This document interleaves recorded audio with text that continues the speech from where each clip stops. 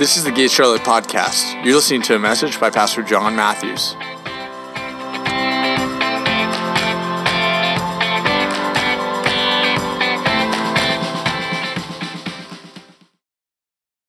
We are going to empower, equip, fire up, and raise up the women this morning. And so this sermon is for everybody that knows a woman. Because all the guys are like, well, this is going to be one of those like women sermons. There wouldn't be so many women sermons if more of the men knew what they were doing.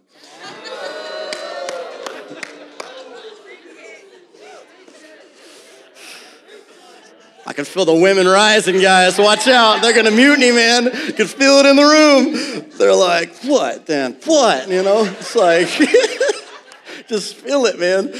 This doesn't even include the streaming audience. I'm ready to get throat punched for this sermon by some men, but that's all right.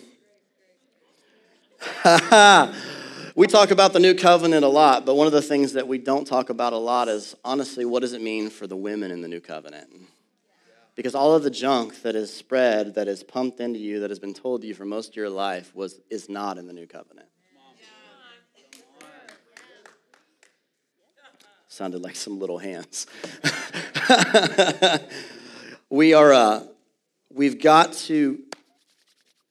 We've got to get bold about this. We're not going to change culture. We're not going to be able to accomplish everything God has called us to do unless we're doing it together. It's going to take powerful men and powerful women to be able to do what God's called us to do on this earth.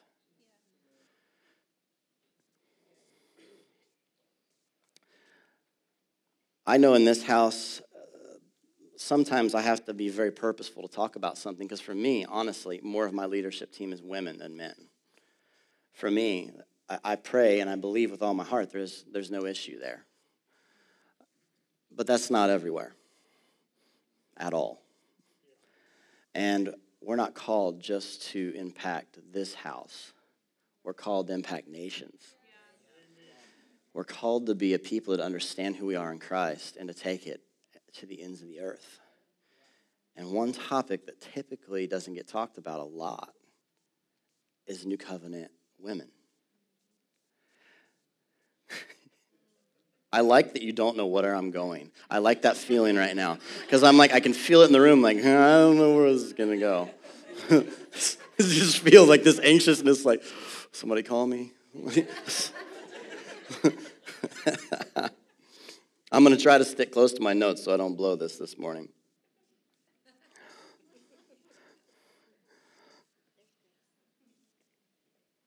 I think there's a lot of misunderstanding. Let's just start right there. There's been a lot of teaching that has come out of a lot of misunderstanding that has produced more misunderstanding. And it's like the game of telephone. You know what I'm saying? As it goes down the line, it can get worse until somebody's like, what? And somebody has taught something, and it has been retaught, and it's been retaught, and it's been retaught, and then by the end, it's this, like, what? And some people are really bound up in this area. I remember I sat in a visitors meeting. This is 4 or 5 years ago, probably longer than that. We had a guy in the meeting, and I could tell he was not asking in a good way. He's like, are women allowed to minister? Like, this is going to be fun. I mean, it was not like, are women allowed to minister? I right there wanted to just hand the meeting off to one of my women leaders. That's the kind of ornery side of me. But I didn't. But I did say, yeah. And there's been a lot of misunderstanding because people have heard a lot of scriptures. As a matter of fact, I'm not going to be able to get into all the scriptures this morning. And there's things that play into this culturally, scripturally. So many different pieces that play into this that it may end up being more than one sermon. I'm not going to tell you when I'm going to preach it again because I want everybody to show up.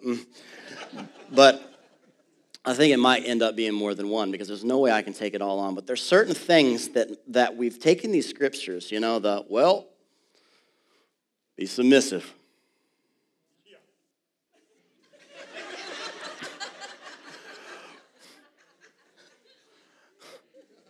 Submit, woman. Let me know how that works for you.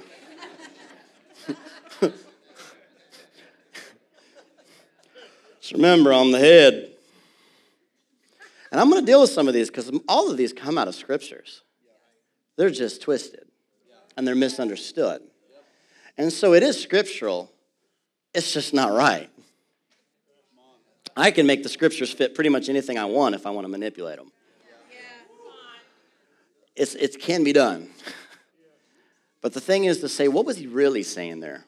And so that's where we're going to go. So I think the best place to start this, and just if you got your Bibles, grab them. The best place to start this is all the way back in the beginning. Genesis chapter 3. We're going to have some fun.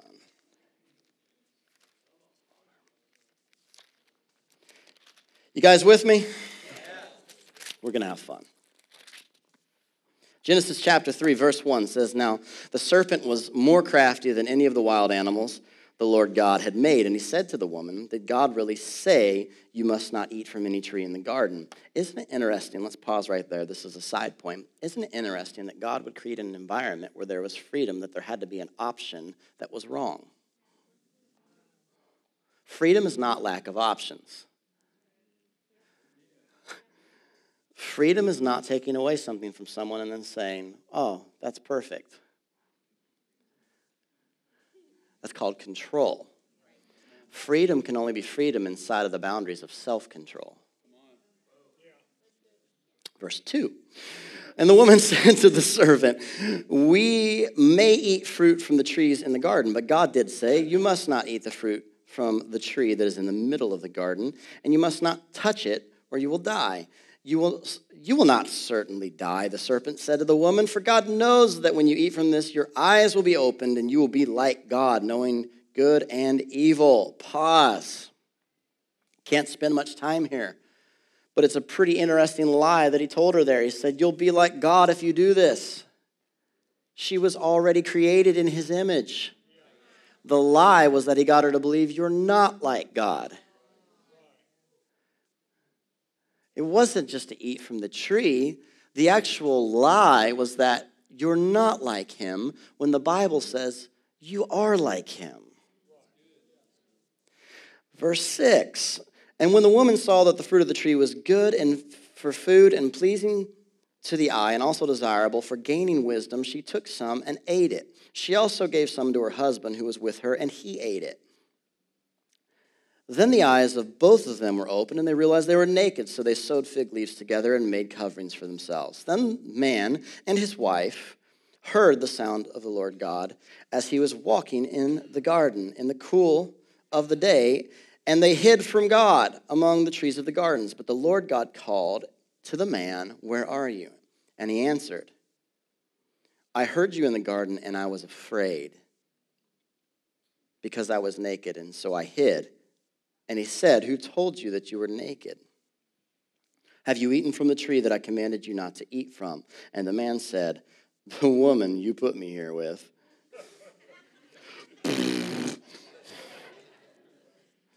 Adam needs to man up. "She gave me some fruit from the tree, and I ate it. Then the Lord God said to the woman, 'What is this you have done?' And the woman said, 'The serpent deceived me, and I ate it.'" It's a lot of finger pointing going on here. I want you to skip over a couple verses to verse 16. "And to the woman he said, 'I will make your pains in childbearing very severe.'" All right, stop right there. This is the consequences of what happened, and this is the curse being released. Okay? "I will make your pains in childbearing very severe. With painful labor you will give birth to children. Your desire will be for your husband, and he will rule over you." Stop.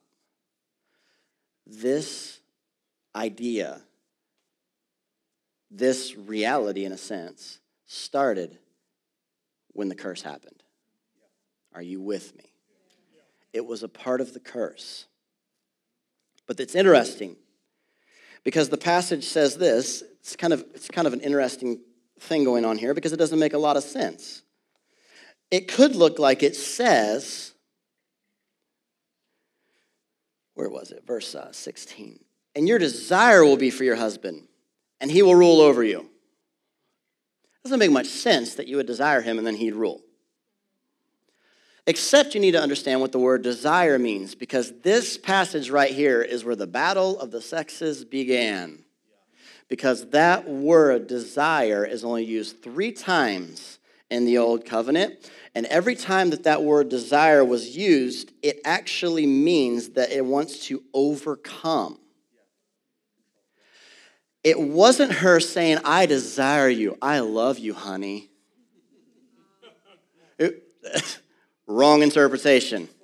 It's saying, I'm going to overcome you. And Adam's saying, I'm going to rule over you. And so it began.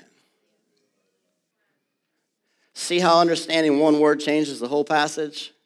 That he said, your desire will be for him. Not this, oh, my heart desires for you. It's I'm going to overtake you. I'm going to control you. And man, I'm going to rule you. That sounds like a healthy marriage right there, doesn't it? I see them, trust me, they're out there. And so here we have this battle that's kicked off, and things begin to get interesting between man and woman because of the curse, and the dynamics begin to shift in relationship. So something interesting happens in verse 20. This is really interesting. Adam named his wife Eve. Up to this point, she was named woman. Why did Adam name her Eve? Because when God gave Adam dominion over everything, he said, I'm giving you dominion, and to exert your dominion over them, you'll name all the animals. Now the curse has come. Listen to me. Now the curse has come, and he has dominion over the woman, and the first thing he does is name her. God didn't name her. Adam named her. Don't worry, it gets better. You're looking at me like, this is the most depressing, empowering sermon I have ever heard. I have to give you context, because if I don't give you the context, I can't show you where everything changes. And so this is where we're at right now. They messed up. They ate of the fruit. The curse came in. The woman said, I want to control and overtake you. And the man said, I'm going to rule you. And God says, because of the curse is between the man and the woman. And Adam said, I'm going to exert my authority. I'm going to exert it, and I'm going to name her Eve.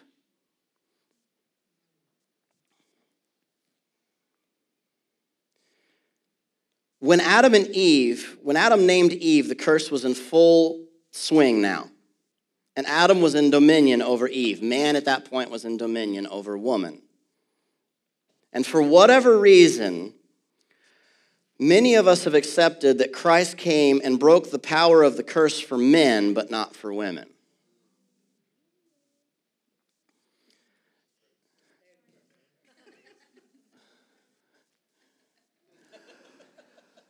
His blood was great enough to break the curse for all mankind. Men and women.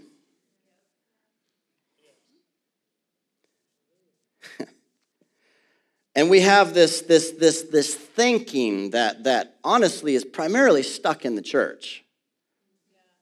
It's sad when women can be more empowered outside of church than inside of church. They can get this close to being president. It wasn't a man or woman thing. We're not going to go there. But they are really empowered outside the church, but inside the church, there's these scriptures here.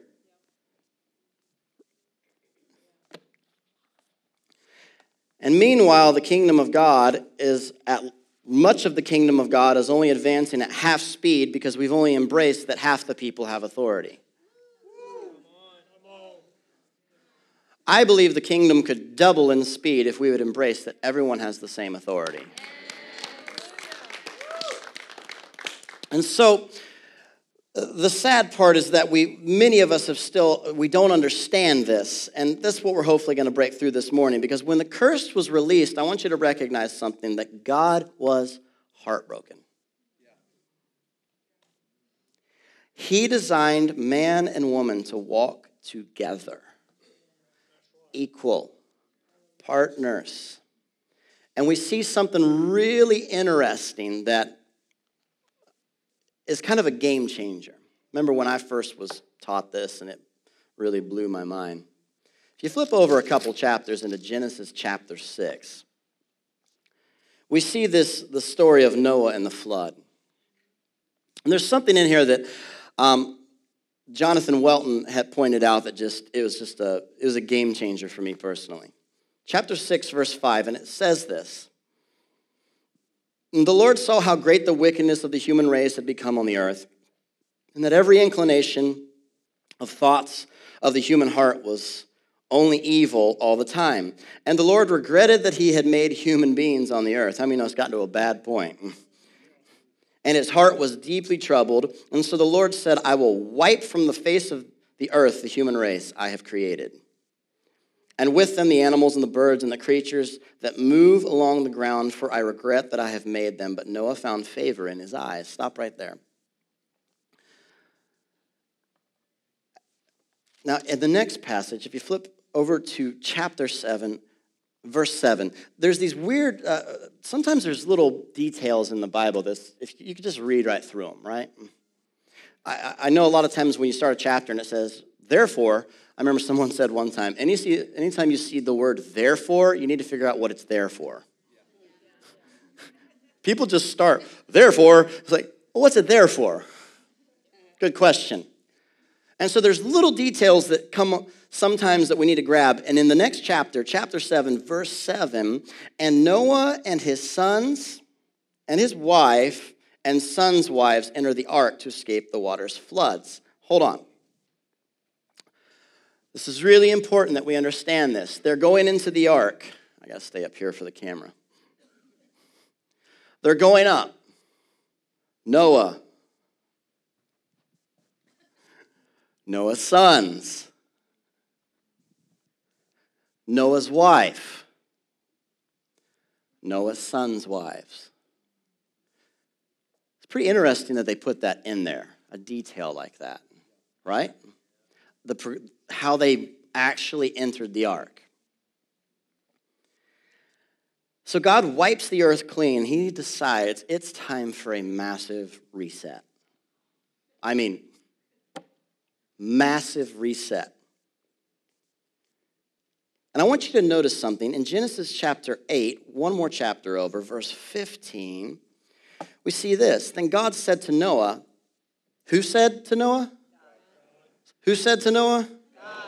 Then God said to Noah, now stop. He's giving him instructions how to come out of the ark. Come out of the ark, you and your wife, and your sons and their wives.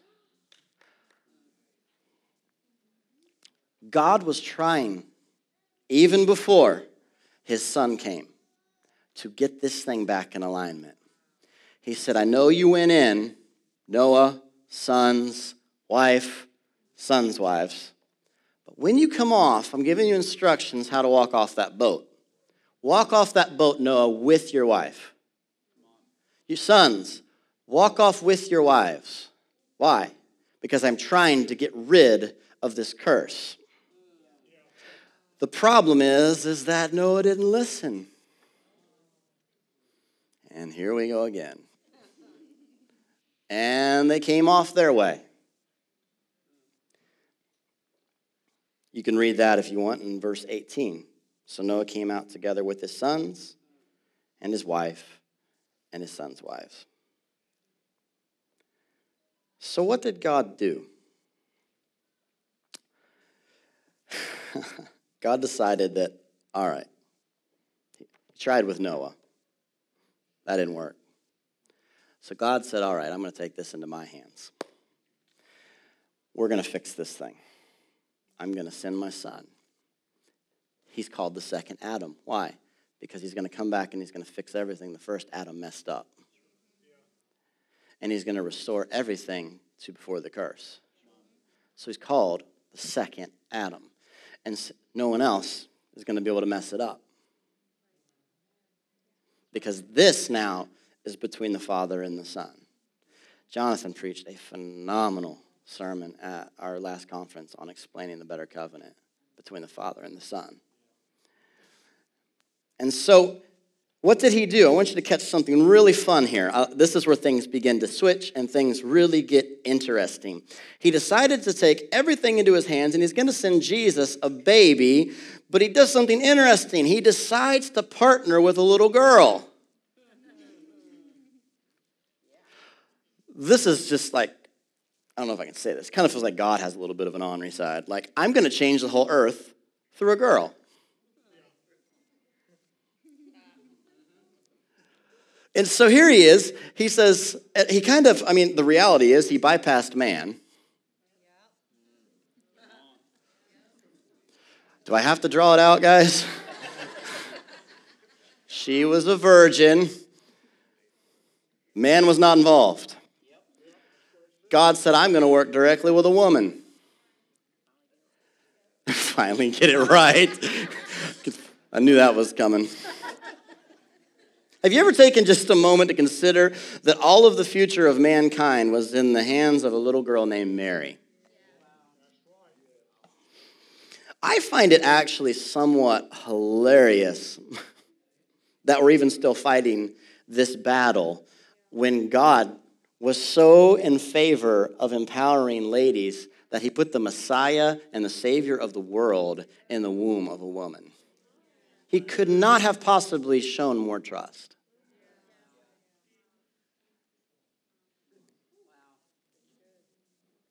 A little girl plus Jesus changed the world. All right, I've been kind of rough on the guys up to this point. But there's another piece to this. Joseph was important. This is where we come in. Joseph, as you guys can imagine, oh, you're pregnant.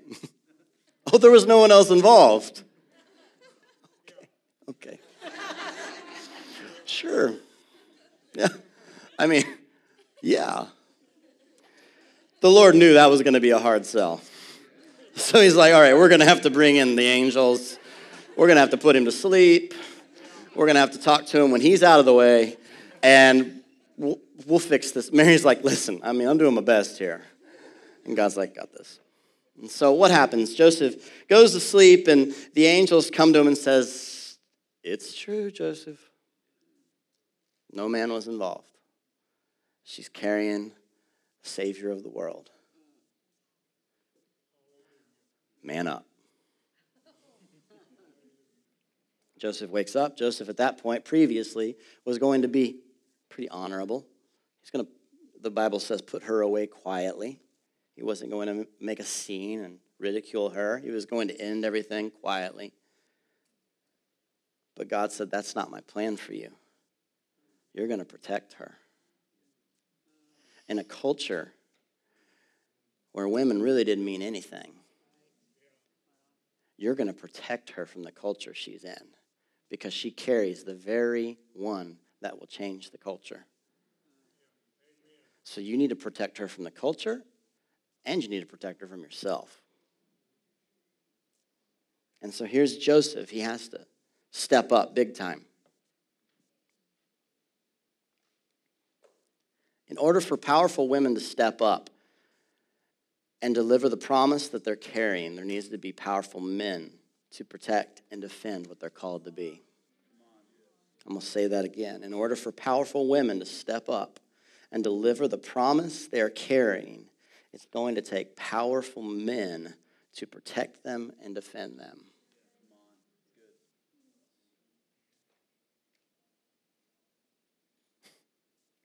Here she is. This is not easy. She's pregnant.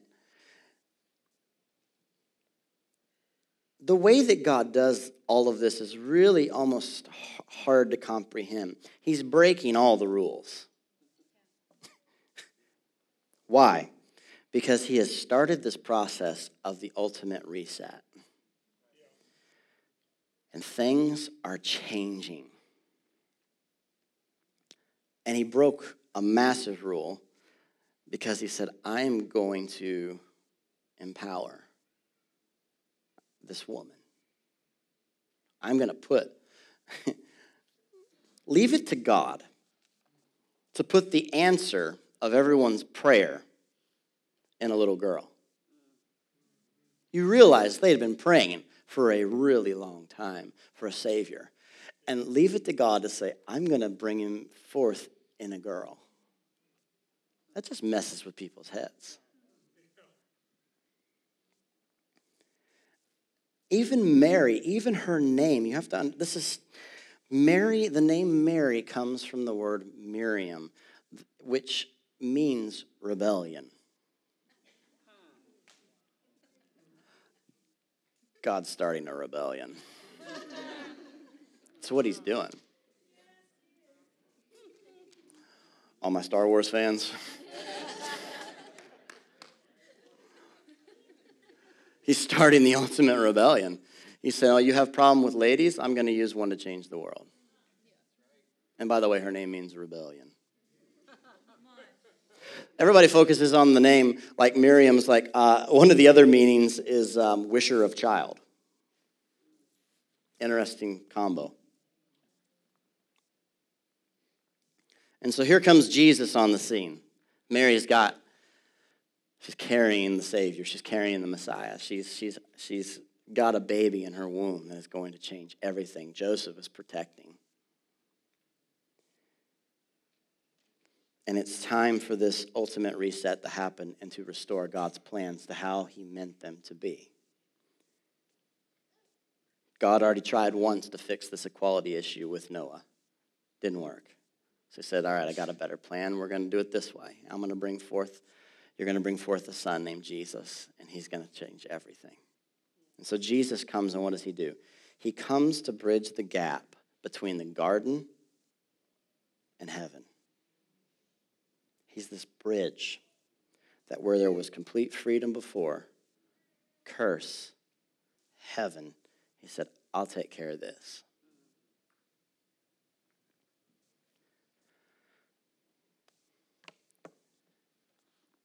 It says in, you still with me? It says in Galatians chapter 3, verse 13, I'll just read it to you. Christ redeemed us from the curse of the law by becoming a curse for us. Christ broke the power of the curse.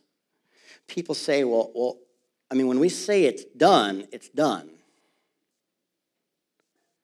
It's broken. And then people say, well, wait a minute. I hear this all the time. Well, if it's really done, and if you broke all the power, then why are there sick people? And why is there death? Why is there hurt? Why is there pain? Why is there oppression? Great question, right?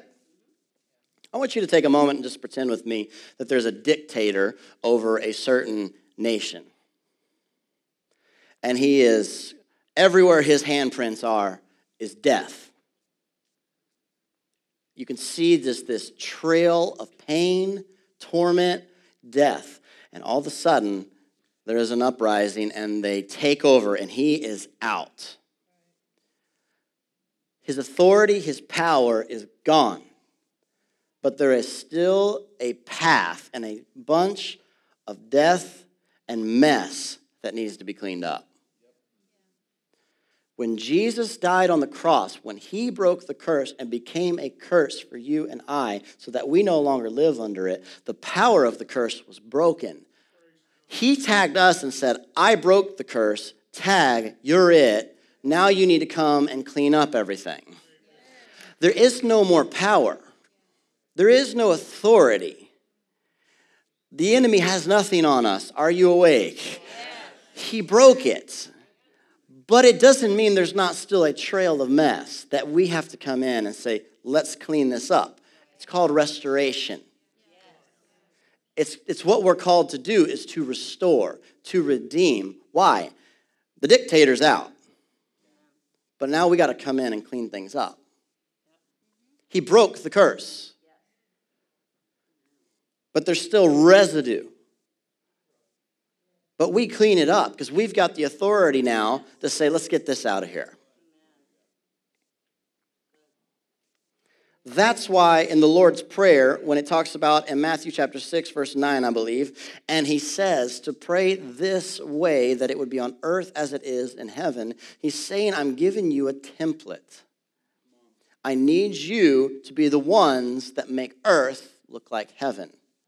I took out the ruler. He's out of the way. Now, make earth look like heaven. The problem is we've all bought into a bunch of bad teaching that we have to die to experience heaven, which makes death your savior, not Jesus. You are called to make earth look like heaven. Why do we call this place the gate? Lift up your heads, O you gates, let the King of glory come through you. Everywhere you go, there is a portal to heaven. You are an open heaven. You are a walking open heaven.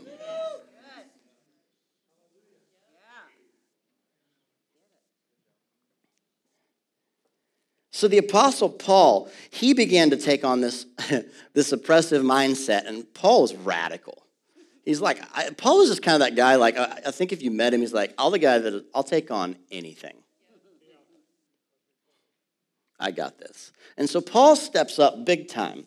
And Paul decides that he's going to begin taking on this stuff. And so in Galatians chapter 3, verse 26, we see this really good scripture that says, so in Christ you are all children of God through faith. That's a pretty good scripture, guys. For all of you who were baptized in Christ have clothed yourselves with Christ. You ready for this? There is neither Jew nor Gentile. There is neither slave nor free. And there is neither male or female. For you are all one in Christ Jesus.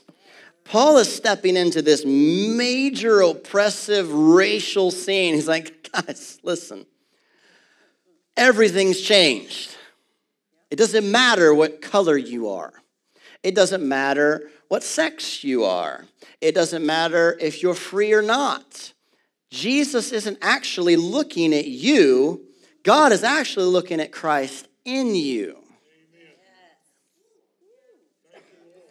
Everything began to change. Paul was taking this like head on. Let's deal with this. There is no difference, Paul's saying. God actually, I'm not going to, we don't have to go there right now, but actually, you can write it down, 1 Samuel chapter 16, verse 7. God, when he spoke to the prophet Samuel, remember when they were looking for a king, they found David? And remember that they brought out all these sons, and it's all these are the guys that match the description for what you need. You need a warrior. And he's like, well, is this all of them? It was David, twinkle toes, out in the field, always playing his guitar to the sheep. You want to send him? Bring him in. I always capture that the Bible does say he was a good-looking redhead. It's true. It's true. I'm going to leave it awkward for just another moment right there. I'm that guy. And so what happens? God is telling Samuel, the prophet Samuel, he's telling him, if you read that scripture, he says that I don't look at outward appearances. He was trying to get the point across a ways back. He was saying, I don't even look at all that stuff. And we're still fighting this. You need to remember something. The curse was never between God and woman.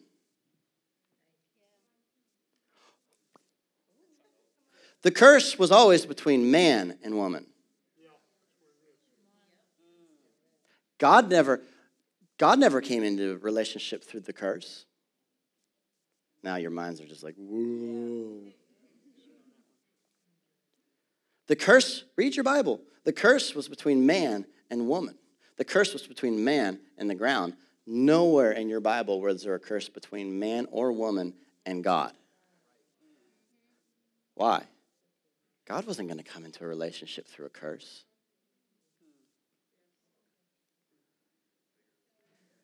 His heart never changed. His heart never changed towards women from the moment he created them. He didn't come into the curse. He said, I still see you as powerful. I still see you as equal. But the reality is, now that this has happened, you two are going to butt heads. But we'll fix that later.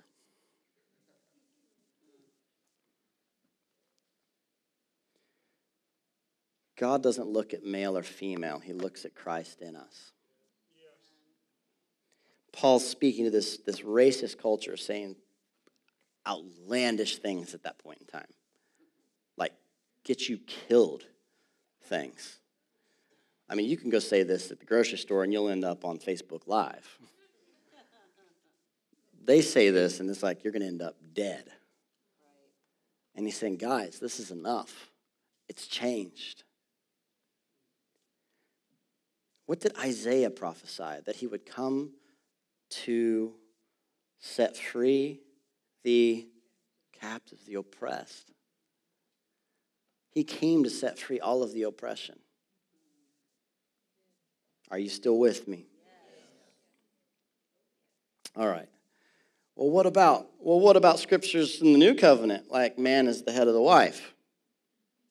It's a good question, right? The irony is that Paul wrote that. That should be your first, indicator. It's probably not what you think. Because this is the same guy saying, neither man nor woman, and then you're accusing him of saying that he's man is the head of the woman. Rawr. Either he's got multi-personalities, or we're misunderstanding something here. So the question that you should all ask is, what does that passage mean? Because it's there. And this is where it gets fun. Let's flip over to Ephesians. Oops.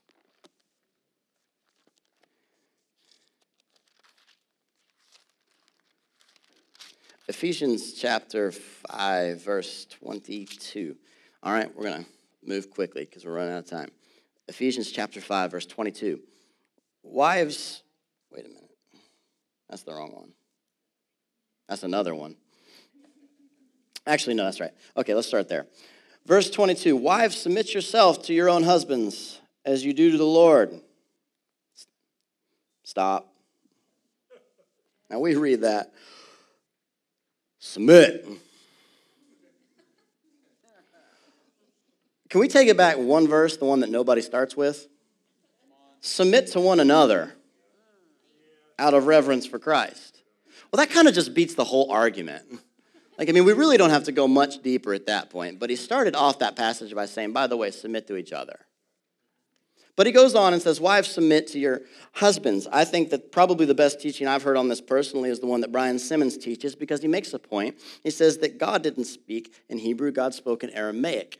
And he goes on to teach this passage and said that when your Bible says that, he said a better translation, if we're going to look at it through the Aramaic, will actually be, wives, are you ready for this? Be tenderly devoted to your husband as unto the Lord. Oh, that changes everything. Wives, be tenderly devoted unto your husband as unto the Lord.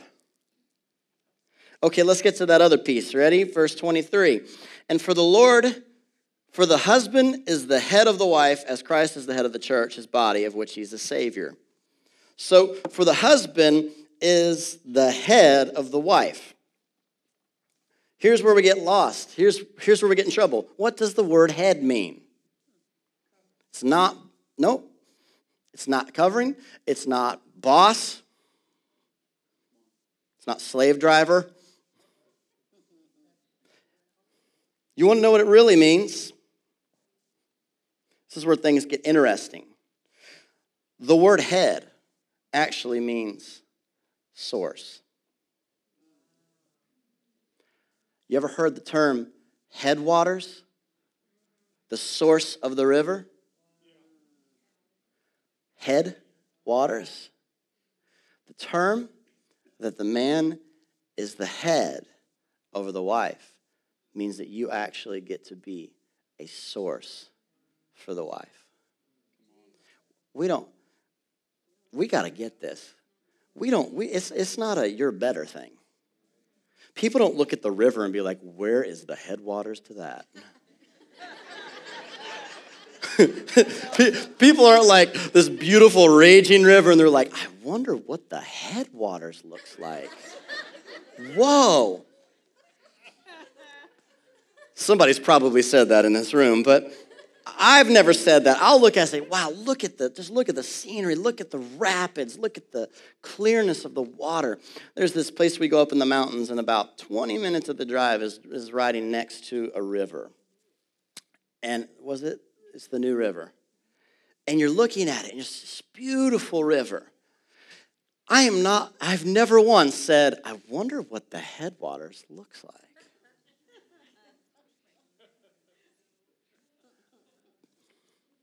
You see, it's actually confusing when we think that the head is actually, I know I'm going to get beat up for this, but it's what your Bible says. So the head is not translated as the covering. Now, I'm not saying that. I've already addressed that as men we're supposed to protect. I've already addressed that, so don't throw it back in my face.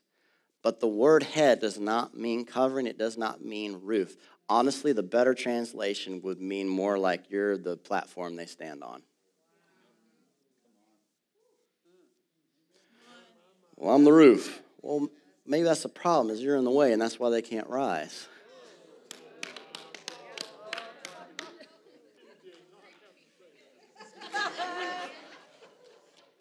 I'm going to have a bunch of friends after this service, but they're all going to be ladies. Ain't no men. No. Listen, I have no issues with this. I'm married to a powerful woman. She's sitting right here. And I was the one that stepped off of that stage and said, you take it. I have no problem doing that because I see how powerful she is. I see so many powerful people, and I see so many people that have been brought up in teachings that they don't understand.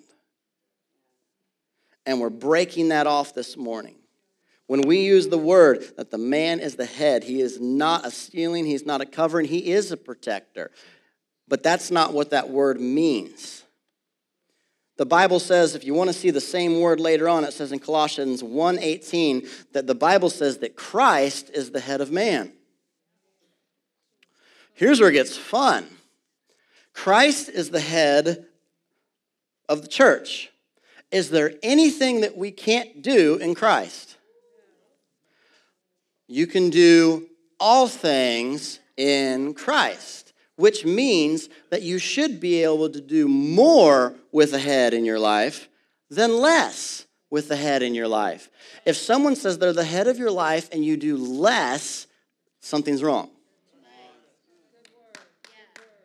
He is the head of the church, and because he is there, we can do more.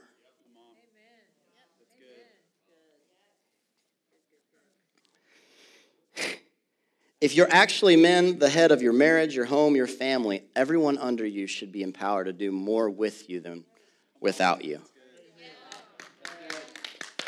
My home should be more empowered because of me than under a dictator. Empowerment. That's what we're called to do, is empower people. I know this is hard. I know some of you have thought this way, a certain way for a long time, but it's time that we take this thing on. I haven't even had time to touch the fun stuff like all the women prophets and the woman apostle. She's in there and gives her name and says that she was one of the greatest. Isn't it interesting that God created man, said you're good, and created woman and said you're very good? I feel like we could just take it back to that and put this away. I was going to make a joke earlier. I said that the kingdom would move at twice the speed. I think it would even move way faster than that. Because women are just never mind. They're just way better than us in some areas. But listen. They're there. And when it addresses the apostles, it said that they were some of the greatest apostles. didn't even just throw them in like, well, they were one. It actually says they were one of the greatest. When the curse was broken, I'm going to stop there. When the curse, let's recap and finish up. When the curse came, it's when the war came. I'm going to control you. I'm going to rule over you. That's an area where we need to take back and clean this mess up and begin to realize what Paul said, that we are all children of God. I don't see a Greek or a Jew or slave or free, man or woman. He just sees Christ in you.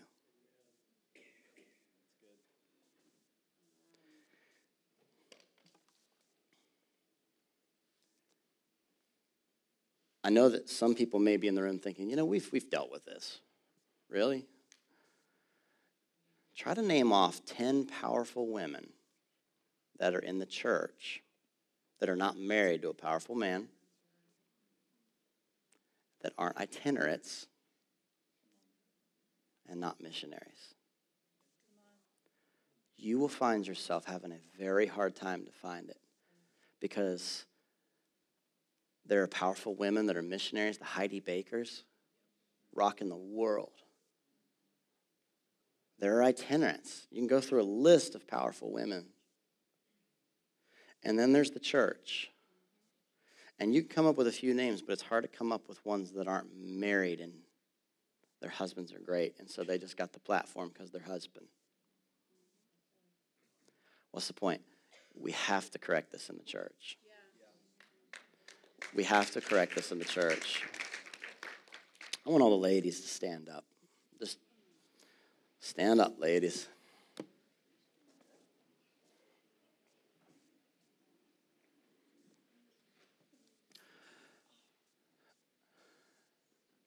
There's way more women here than men. I want to pray for you and I want to bless you. I want all the men just to extend your hands towards them.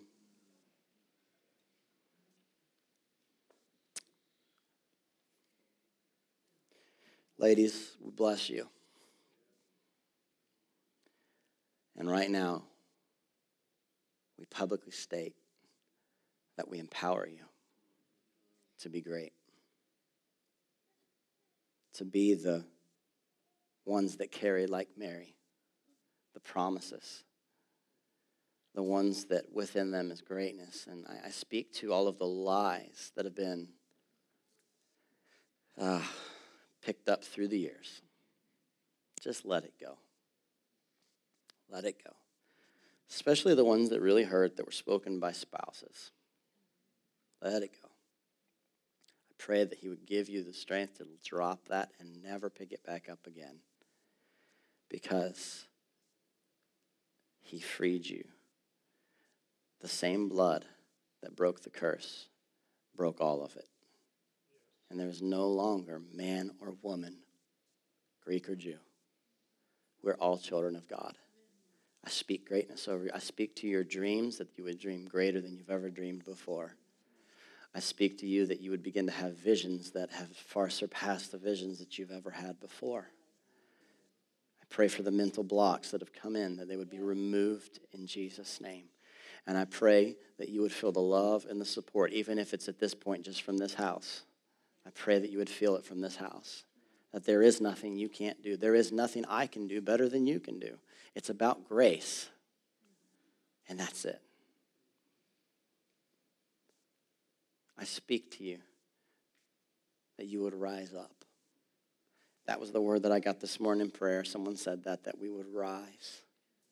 I know we've heard that a lot, but you need to declare that. I will rise. Come on, say it. I will rise. And I speak for any I stand in the place of men that have been in ministry positions that have said just the dumbest stuff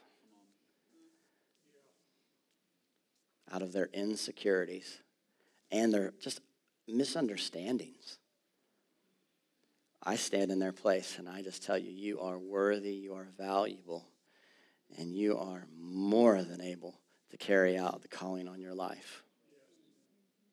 And we bless you. Now I want just stay standing for a second. I want every man, the best you know how, just to bless them.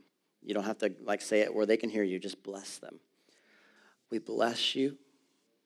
Bless their clarity of mind. Bless them that they would, we speak courage, boldness,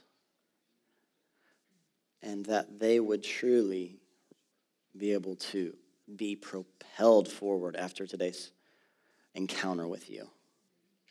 We bless you in Jesus' name. Amen. You guys sit down. All the guys stand up. Come on, Josephs. Whoop, whoop.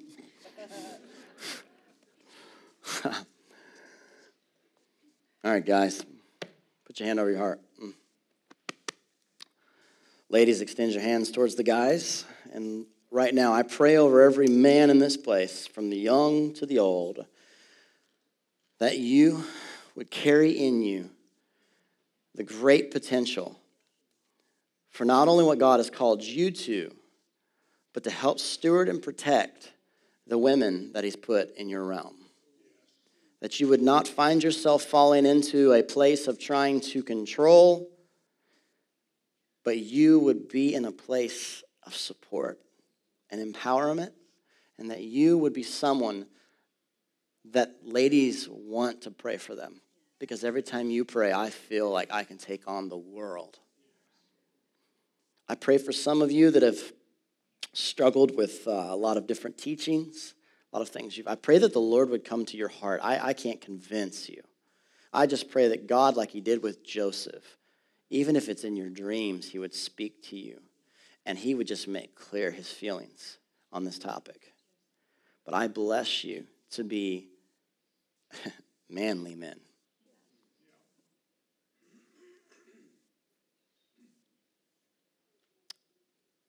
That would steward what God is doing in the earth through everyone.